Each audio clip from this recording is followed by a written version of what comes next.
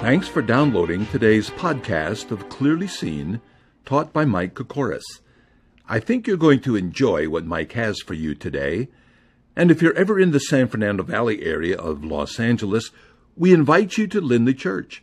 Mike would love to meet you personally and answer any questions you have. Feel free to email your comments and questions to michael@kokoris.com. Now, let's hear from Mike. Critics of Christianity sometimes claim that conversion is nothing more than a psychological experience. Sometimes the charge is, isn't it possible to explain the Christian experience in purely psychological terms? Now, you've probably never heard the objection to Christianity stated quite like that. So let me give you the various forms of it. For example, one form of it that you may even have thought about and perhaps have heard someone challenge you with is this, that Christianity and Christian conversion is nothing more than being preconditioned. The idea is something like this. Muslims are raised by Muslim families. Catholics are raised by Catholic parents. Lutherans grow up in a Lutheran home. So they're just preconditioned as children, and so when they become adults, they automatically follow in the footsteps of their conditioning. That's one form of the objection, that Christian conversion is nothing more than a psychological experience. Let me give you a second type of argument that is under this big umbrella, and that is that it is wish fulfillment. And the idea here is that human beings have this need for God, so they created a God to meet that need. We teach that God created us in His image, and the objection is, no, it's the other way around. We created God in our image. So that Christians have been hypnotized. They hypnotize themselves into believing that there is this God that somehow fills this need in their life. But that's another way of saying that Christian conversion is nothing more than a psychological experience. There's one more I'd like to mention. It's one I've heard, not recently, but I've heard in the past, and it goes like this. Christianity is nothing more than a crutch. You ever had anybody tell you that? The idea is that there are people who can't face reality or the future without a crutch. They cling to religion. So the attitude is we're sophisticated, we're not superstitious. So we don't believe in those kinds of psychological experiences, and we don't need God because we don't need a crutch. Now, in this series of answering all the objections to Christianity, I'd like to address this one. I'd like to start by looking at perhaps what is the greatest Christian conversion in all of the history of Christianity. I'm talking about the conversion of the Apostle Paul. Turn with me, if you will, to Acts chapter 9. I am not suggesting that every conversion is like Paul's conversion. That isn't the case. I am suggesting that the Apostle Paul had a classic conversion that illustrates the answer to some of these objections I just raised. At any rate, look at Acts chapter 9, verse 1. Then Saul, still breathing threats and murder against the disciples of the Lord, went to the high priest and asked letters from him to the synagogues of Damascus, so that if he found any who were of the way, whether men or women, he might bring them bound to Jerusalem. As he journeyed, he came near Damascus, and suddenly a light shone around him from heaven.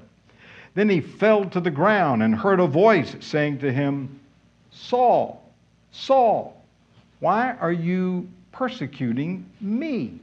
And he said, "Who are you, Lord?" Then the Lord said, "I am Jesus, whom you are persecuting.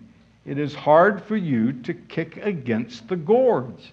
So he, threatening and astonished, said, "Lord, what do you want me to do?"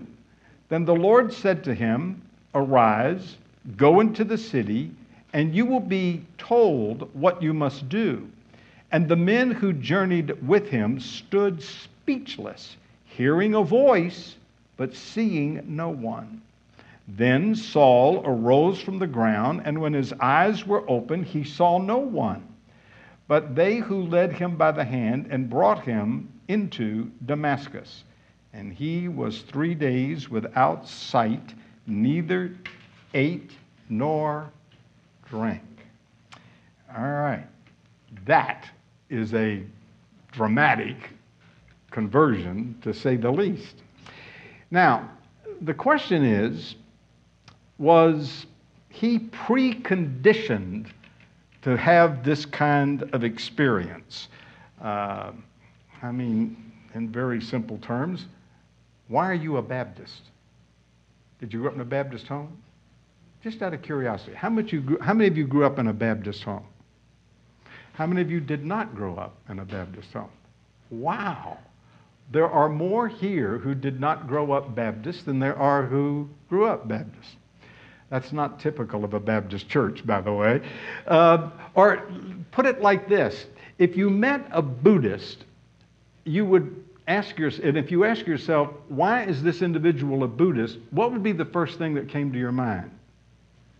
They grew up a Buddhist. They grew up in a Buddhist family, probably even in a Buddhist culture. All right, that's the argument. Then isn't conversion in Christianity just conditioning, like a Muslim, a Buddhist, or a Baptist? They all are conditioned by this, and so when they become adults, that's what they are. Now, I think that may be true of some people. I'm not questioning that, but that's not quite the objection. The objection is not that it happens, it's that explains all conversion.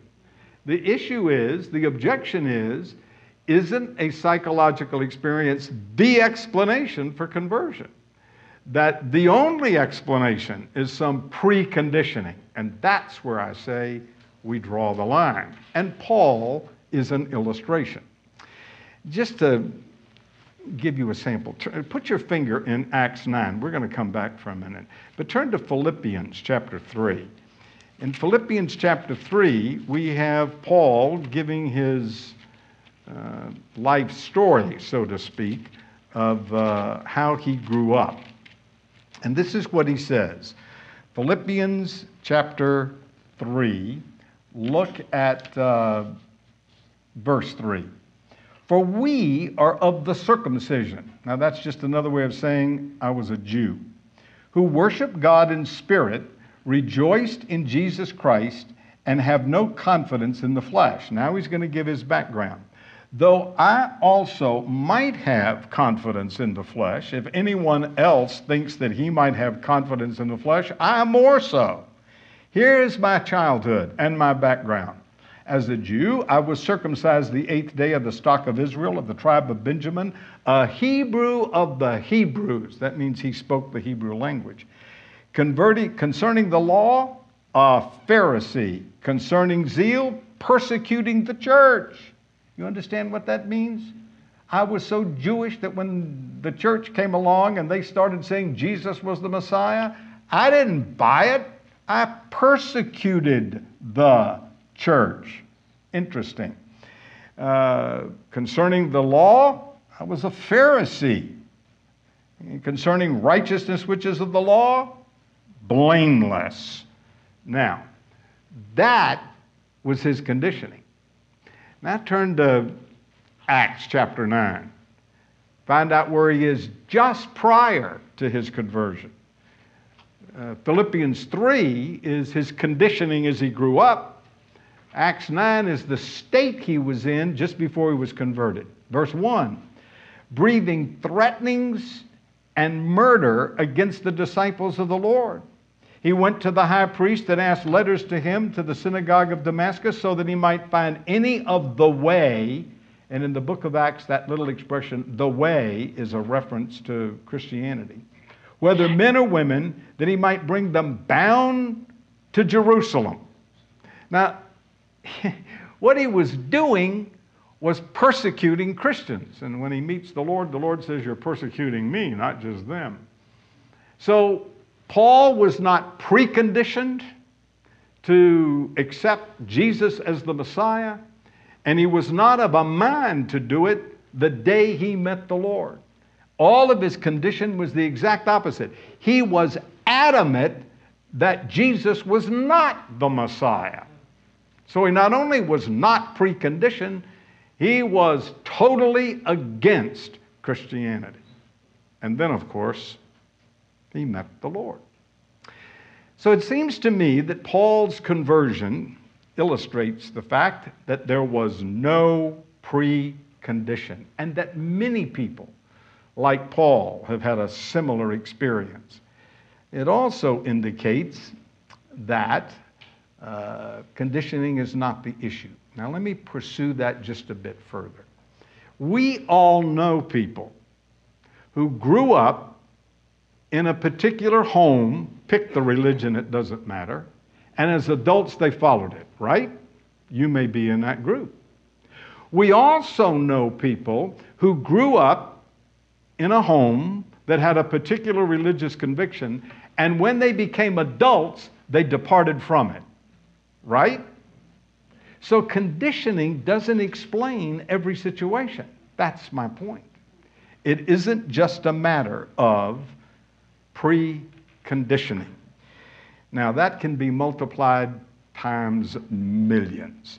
Matter of fact, people have become Christians from every conceivable background. Like no other religion, there are people from every culture, every nation on the earth where they have become Christians, even Muslim countries. There are people who've become Christians from every socioeconomic background. There are people who've become Christians out of every economic background and political background. You just can't say that it is preconditioning, because so many people that were not conditioned became Christians. Precondition simply does not explain the conversion of many, many people. Would you permit me to tell my story? Some of you have heard some of it.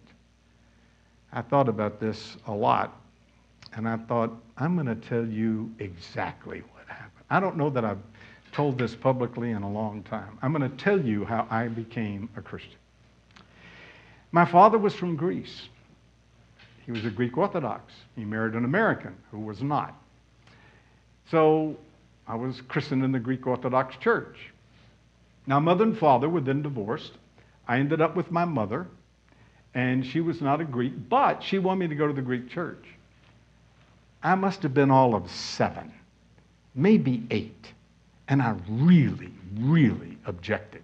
They spoke in Greek. It was all Greek to me.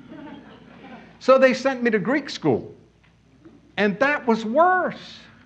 I remember very clearly objecting to going to Greek school because I didn't have enough time to play.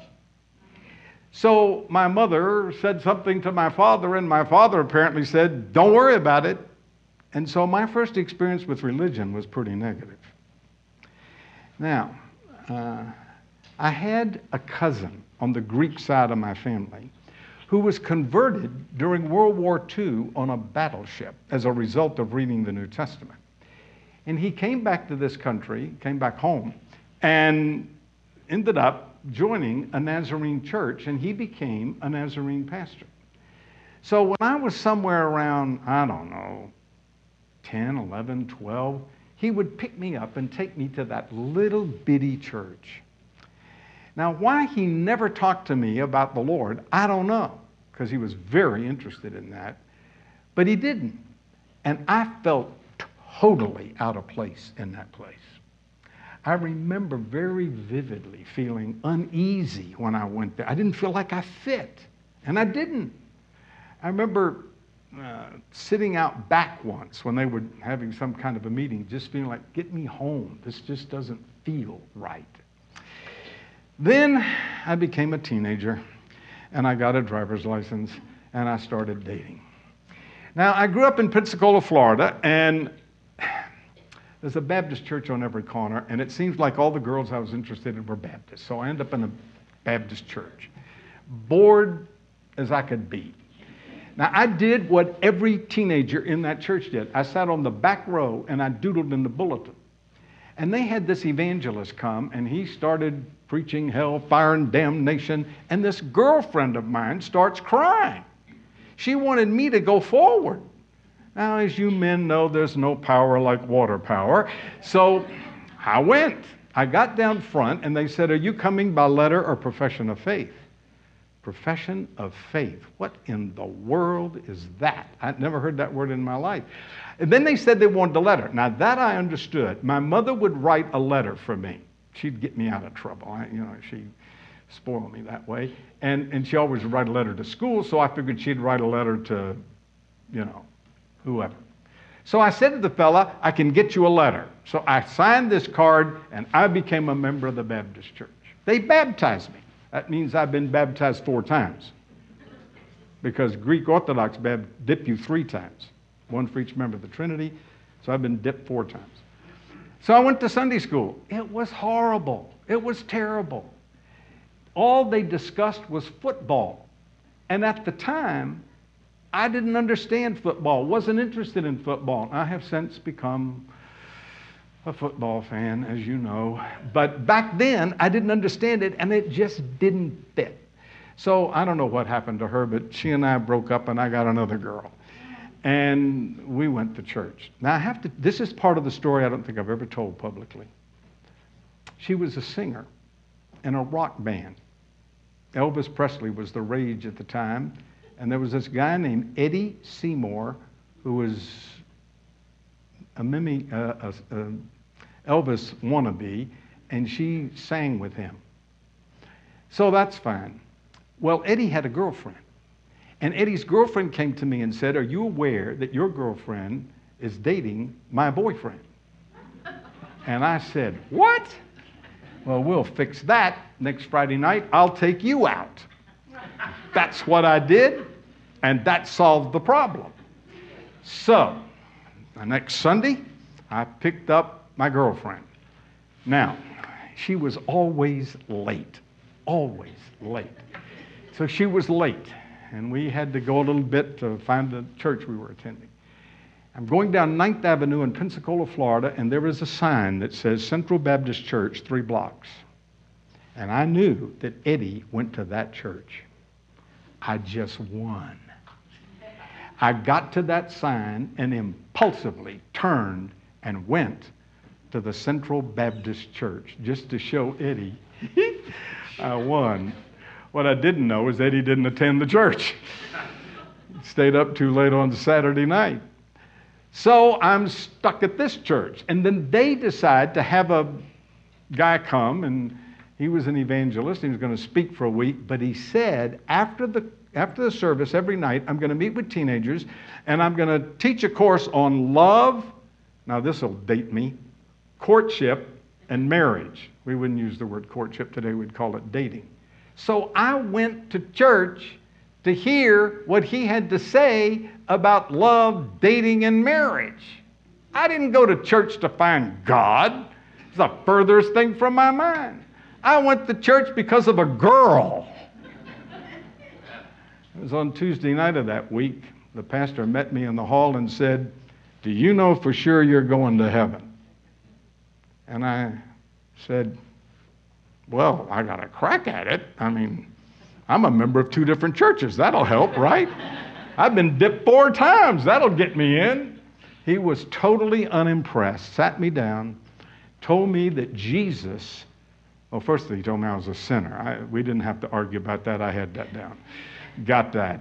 And then he said, what you need to know is that Jesus Christ died for your sin, arose from the dead, and that you can have your sins forgiven and be guaranteed of going to heaven if you simply trust Jesus Christ as your Savior. I had never heard that in my life. That's the first time in my life I ever heard that Jesus died for my sins and arose from the dead. Now, I'm sure I was sitting in services where they preached it. I was just too busy doodling in the bulletin to hear it. That's the first time I heard it. And I trusted Jesus Christ. Period. I believed it. I believed Jesus Christ died for me and arose from the dead, and I trusted him. That was it. I had a very dramatic and, yes, emotional conversion. I walked in the door that night, and my mother took one look at me and said, "What happened to you?" I had a very, very dramatic conversion. But it wasn't preconditioned. There was nothing in my background that would have preconditioned me to believe that. I always felt uncomfortable in church. I went because of a girl, not God. So you're going to have a hard time convincing me that you have to be preconditioned. I wasn't. I paid no attention to what was preached. I can't tell you a thing that was preached. I felt uncomfortable in church until somebody explained to me that Jesus died for me, and that got my attention. All right. The truth is simply this, and this is the point. Preconditioning simply cannot explain all conversions. That's my point. So this argument doesn't work. That boat won't float. But the real issue is this. Preconditioning does not prove whether or not something is true or false. The real question is, what is the objective reality? That's the issue. Now let me illustrate. When you were young, you were taught that fire is hot, right? So, do you believe fire is hot because your mother told you fire was hot? No, you did not. You stuck your hand in a flame somewhere. So as an adult, why do you believe that fire is hot? Because of your preconditioning? No. Because of something called reality. Reality is fire is hot. Now, are all the children gone? Any children left in church? Because my next illustration, we can't have any small children. I think they're all gone. You know what I'm going to say next? Do you believe in Santa Claus? When you were a kid, did you believe in Santa Claus? How many of you believed in Santa Claus? Raise your hand. Woo! Look at that. You believe some fat man dropped down a chimney and gave you presents, right? How many of you still believe in Santa Claus? Now, some smart Alex is going to raise his hand. Excuse me. Now, the point is, preconditioning does not validate or invalidate a position. So the question is what you preconditioned with true or false objectively? It has nothing to do with your preconditioning. It has nothing to do with your experience. The issue is that really true? Are flames hot? Yes. And Santa Claus real? All right. That's the first type of objection pertaining to, is psychological experience the only explanation for conversion? The second that I mentioned a minute ago is called wish fulfillment. Now, this one isn't quite as familiar to us, but this is one of the things critics really land on. As a matter of fact, no less than Sigmund Freud wrote a book called The Future of an Illusion. And in it, he said this: religious beliefs are, quote, illusions, fulfillment of the oldest, strongest, and most urgent wishes of mankind. As we've already known, the terrifying impression of helplessness in childhood arouses the need for protection through love, which was provided by the Father.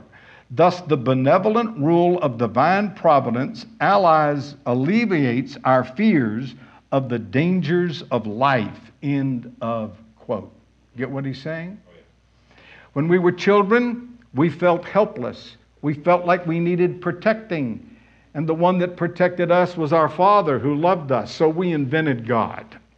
As adults, because that was this fulfillment of the wish that we had as children, that we would be protected.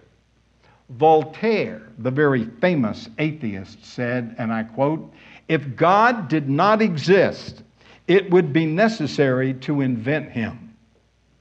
End of quote. Same idea. Now, let's talk about that. Is this nothing more than a wish fulfillment? I wish I had somebody protect me, therefore I invented God? Well, I think Paul's conversion, again, is an illustration. He did not think that he wanted Christianity to be true. He wasn't wishing that Christianity was true. He was wishing that Christianity be destroyed. Back in Acts chapter 9, he says he went to the priest and got permission to go find them, and that he might bring them bound to Jerusalem, that he might destroy them. He wasn't wishing for this to be true. He wasn't wishing any of this. He was wishing the very, very opposite. All right. Fasten your seatbelt. This is going to get interesting. This is a two-edged sword. This wish fulfillment idea, it can cut the other way. I mean by that, this. Somebody has pointed out that some of the most renowned atheists, including Nietzsche, H.G. Wells, and Freud himself, had a terrible relationship with their earthly father. So maybe the reason you're an atheist is wish fulfillment. You had a bad experience with your earthly father, so you wished there was no heavenly father. Two-edged sword. This argument works both ways. But again, the issue is desire does not determine truth, validity, or reality. Wish does not determine reality. Let's take a simple illustration. I have a ball, and I throw it up. Guess what's going to happen? It's going to come down. I wish it would come down. So I throw it up. Guess what? It comes down. Is that because I wished it so? Of course not. It comes down because of a reality called gravity. Now, to really illustrate the point, I'm going to throw this ball up and I'm going to wish it did not come down. That going to happen? No. The wish does not determine the reality. So just to say, well, you only believe in this because you wished it were so, doesn't make it truth. So, to say wish fulfillment explains Christianity is wishful thinking. It does not answer the question of what is reality. Now we get to the third objection that falls under this category, and that is, Christianity is a crutch. The only reason you believe in Christianity is because you are weak and you need a crutch. Again, Sigmund Freud portrayed religion as something for the emotionally weak. That is often portrayed by the media. Christianity has a caricature of escaping reality, and it's just for emotionally needy people. They are weak and fearful, and accordingly, they've invented God as an aid or an assistance to help them through life. All right, if you'll permit me one more time to look at Paul's conversion, would you have said he was weak and looking for a crutch? No. I mean, there is nothing in this story that would suggest that he was weak. I mean, sounded very strong to me. Matter of fact, he sounded a little bullheaded. I mean, he was bent on destroying Christianity. He was a religious zealot in the opposite direction. So he wasn't looking for a crutch. And nevertheless, he met the Lord and was converted. So, Paul's conversion illustrates that conversion is not a crutch that people are looking for. Now, let's talk about this one for a second. The crutch assumes two things. It assumes that you have a problem, and the crutch is the help. But that kind of help leaves something to be desired. So let me explain, and this gets a little tricky. Frankly, we ought to be leaning on the Lord, you know? So maybe you could think of that as a crutch. But that isn't really the issue. I don't doubt that happens or that it should happen. I'm just doubting that that's the explanation for everything. Psychologists are saying that human beings are insecure, inferior, inadequate, and that's their problem, and so they need a crutch to lean on. And I'm suggesting that the Bible teaches that people are weak. But the Bible goes one step further. Weakness isn't their problem. Wickedness is their problem. For example, in Romans chapter 3, Paul says, "What then? Are we better than they?" Meaning, are we Gentiles better than the Jews? Not at all.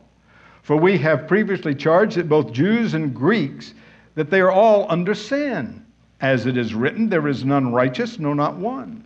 There is none who understands. There is none who seek after God. For all are turned aside. They're altogether become unprofitable. There's none that does good, no, not one. Their throat is an open tomb.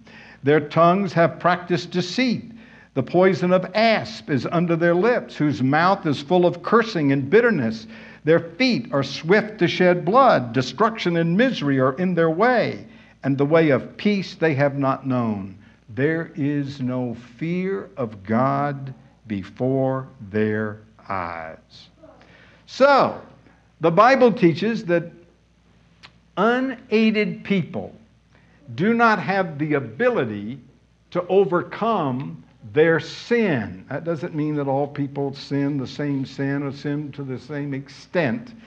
It means that we've all got weaknesses that produce sin. There are none righteous, no, not one. But if you think what you need is a crutch to solve that problem, then that's where there is a problem. Because a crutch does not solve the problem. As a matter of fact, the crutch can make you worse. As you know, I had a spinal cord injury and was in a wheelchair for a long time. And I graduated to a walker. And then I graduated to a crutch. And I thought, I don't know, hallelujah. It's not, I was in bed in a wheelchair. I'll gladly accept the crutch. And the physical therapist said, you got to get rid of the crutch. I said, what? I mean, I'm doing fine with it. They said, you got to get rid of it. Why? Because it will make you dependent on it. and you will never get the strength in your legs back if you keep using it, and you will develop false posture. Well, what's the solution? Hard work. Ugh. Now, what I'm saying is that a crutch may have its place, but Christianity is not a crutch, it's a cure. What Christianity does is it changes the person. They still struggle with sin, but now they have the power to overcome it through Jesus Christ. So while some people use Christianity as a crutch, and you should depend on the Lord for everything, it's not just a crutch, it's a cure. It's way beyond just being a crutch. But be all that as it may, there's another issue. If we were looking for a crutch, would you invent the God of the New Testament? No. Somebody has put it like this. If Christians were just looking for a God who would simply function as a crutch to make life easier to bear, why come up with a God who is holy and just, easier to bear? Why come up with a God who is holy and just? I'm sorry, I misread that. A God who finds many of their desires and thoughts to be immoral. Shouldn't that be the last sort of God that we would want to make up if we just wanted a crutch to get through life? Wouldn't we want a God who just nods at all our behavior and desires? Oh, yeah. I mean, if what I was looking for is a crutch, I can think of a whole lot better God than the God of the New Testament. I would want a God who pampers me and does everything I want when I want. I certainly wouldn't look for the God of the Bible. As a matter of fact, Jesus did not offer a crutch. He offered a cross. He said, take up your cross. Now, I need to make a distinction because the Bible clearly teaches that getting to heaven is a gift. The gift of God is eternal life. Romans 3 says, being justified freely by His grace. So I become a Christian by trusting Jesus, who died for me and arose from the dead, and that's a settled, sealed deal. But if you want to be a disciple, a learner, that's what the word disciple means, that's going to cost you. And the price is pretty steep. Except you hate your father and mother, and your own life also, you cannot be my disciple. That's what Jesus said. That sound like a crutch to you? No. Much more serious than that.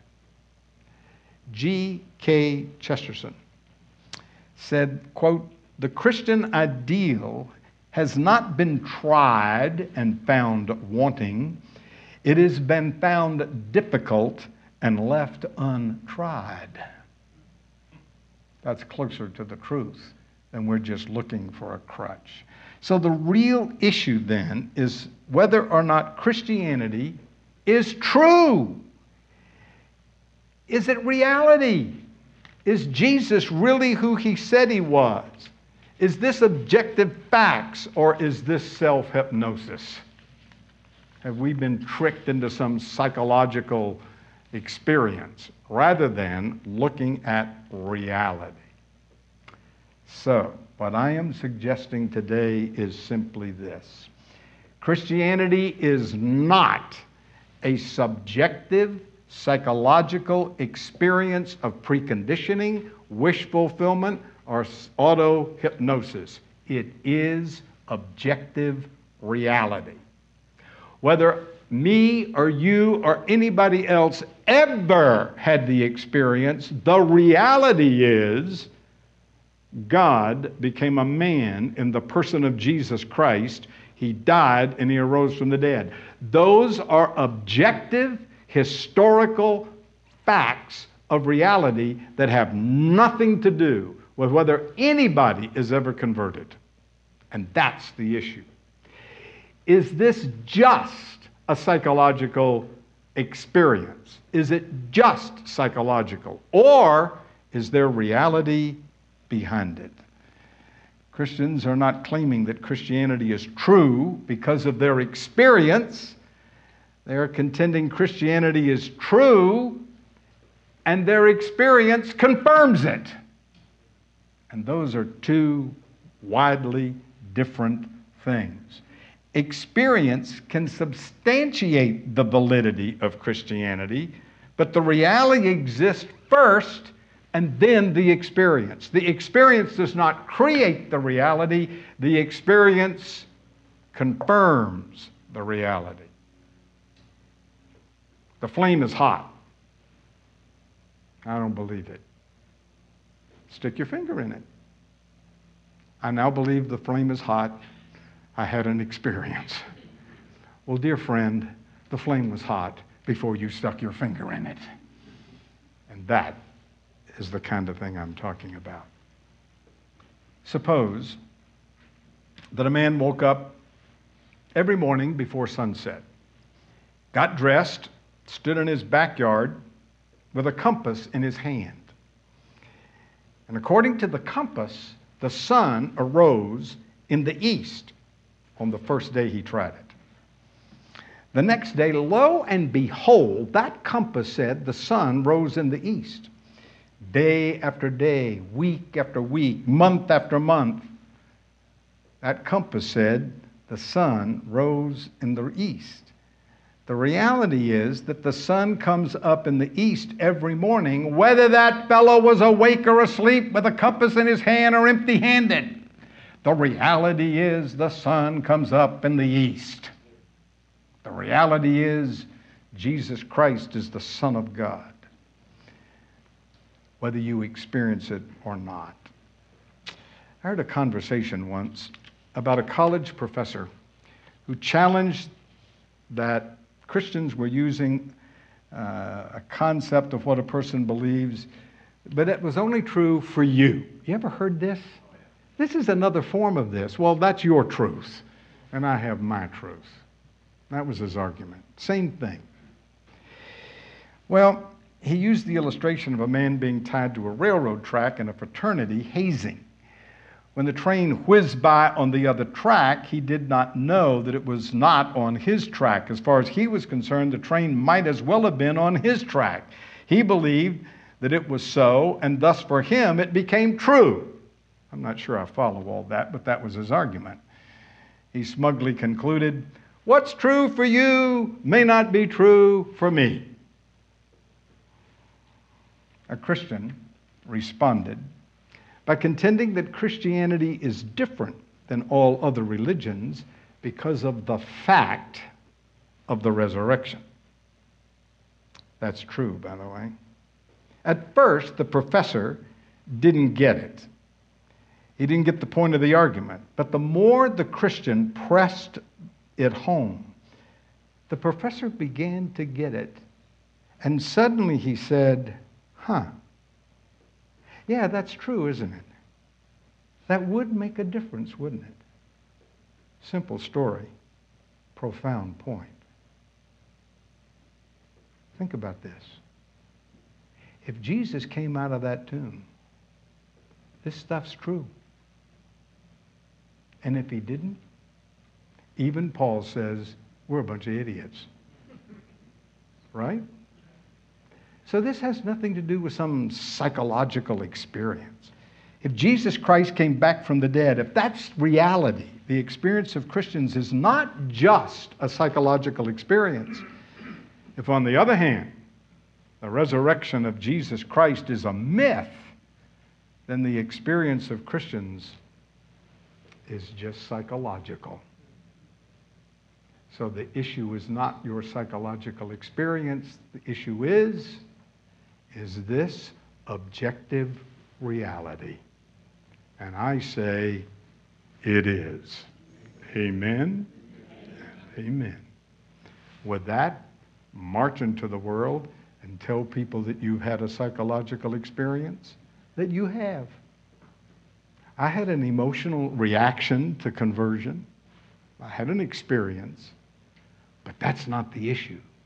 Behind that issue is evidence that this stuff is really true. That is the issue. Let's pray. Father, thank you for giving us your Son and giving us your Word, and not just giving us a myth, a fantasy, or an emotional experience. Now, Father, equip us so that we can be ready to give a reasonable answer to those that question the hope that is within us. And give us the boldness to tell them that, like Paul, we've met your Son, and that isn't a myth. That's reality. In Jesus' name I pray. Amen.